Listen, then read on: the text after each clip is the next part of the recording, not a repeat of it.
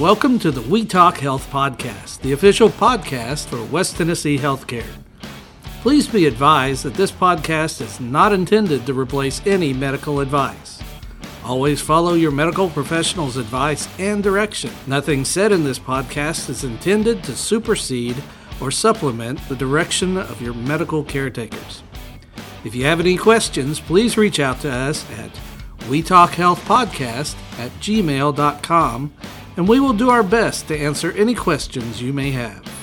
Welcome to another episode of We Talk Health. My name is Will Cashagro, and joining me in the studio today are several people from the palliative care and the hospice team. We have Dr. Bethany Lawrence, Jennifer Rice, and Melanie Sidwell, who's a nurse practitioner. How are y'all today? Good. Thanks for coming in today. Today we're going to be talking about Hospice Awareness Month, which is in November, and we wanted to kind of talk about the difference between palliative care and hospice care. So whoever wants to jump in and answer these questions, feel free. And I'll just start with, what is the difference between palliative care and hospice care? They can overlap. Do overlap. We like to describe it as all hospice is palliative, but not all palliative is hospice. Okay. So palliative can be initiated at the start of treatment for whatever disease process, and it can run along with curative treatment. Okay. So whereas hospice is for end-of-life care. So what exactly is palliative care? Like, is there a specific definition? Well, it is for symptom management, and it focuses on patient in a holistic way. It incorporates their values and beliefs into their care. Okay. So who can receive palliative care? Anyone really with a serious illness can receive palliative care from the onset of their diagnosis of a serious illness. So typically those are things that include cancers, serious lung disease, heart disease, any type of neuromuscular disorders. So where they're going to possibly have a progression where their symptoms may worsen, and we help with those symptoms, even symptoms that could be from their treatment, symptoms that are from their disease process itself. And so we help with those, again, alongside curative treatments possibly. Gotcha. Okay, which leads me to my next question. So can palliative patients continue to receive curative treatments? Yes, absolutely. So whether those be for cancers, whether those be, again, for neuromuscular disorders, actively treating certain pulmonary issues, cardiac issues, absolutely. Okay. What do palliative care conversations focus on?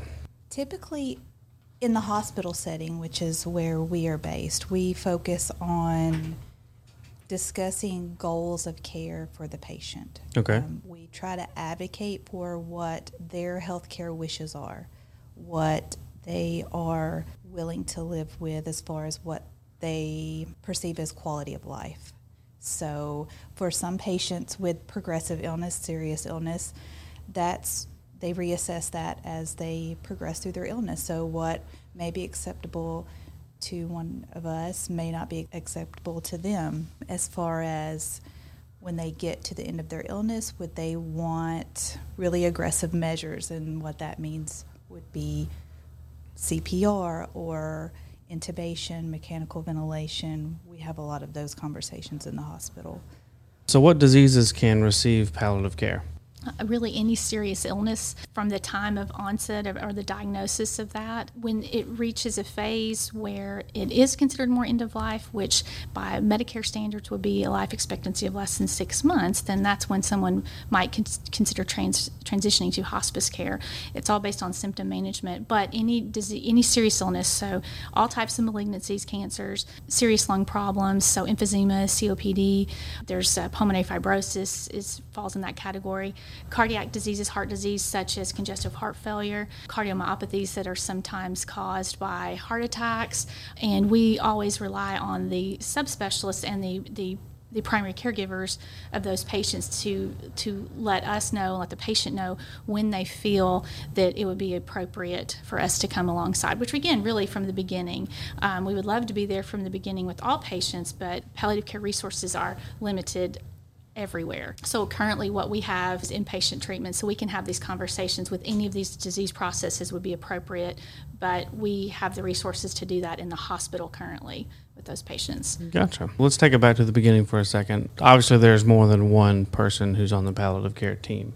So how many people are on the team and who is all involved? Right now we have myself as a physician, and then we have 2 nurse practitioners, Jennifer Rice and then Melanie Sidwell, and then we also have an RN extender who helps act as our coordinator, who is Melanie Melton. Okay. Say I'm a patient who has just learned that I need some sort of palliative care. Are there steps that I'm going to go through? Like, say step 1, I'll see you. Step 2, I'll see Jennifer. Step 3, is it kind of set up like that, or is it like a full conglomeration care the entire time I'm in the hospital? That's a great question. Right now, our team functions as we see patients individually, but then we have discussions as a team about maybe the best approach for that patient.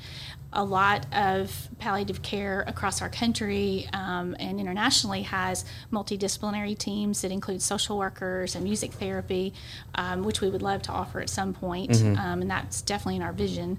But so currently, they would see us individually. But again, we function as a team, Right. but we're all 3 providers of palliative care. And certainly we always encourage, we're trying to do our best to also spread the word, because primary palliative care, what we refer to, is anyone in the hospital or healthcare setting. Nurses, other physicians that aren't necessarily trained in palliative care can have those conversations with their patients as well. Okay. Thank you guys so much for coming in today. I really appreciate the conversation about palliative care. I've heard the term a ton, but I didn't exactly know what it meant. So I've learned a lot today, and I'm hoping that our listeners will learn as much as well. So is there a phone number that someone can call if they have more questions about palliative care?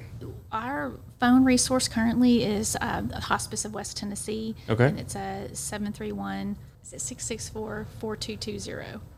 All right. And listeners, I will put that phone number in the description if you need to reference it later on. Thanks so much for coming in today. I really appreciate it. Thank you. You're welcome. And this has been another episode of We Talk Health.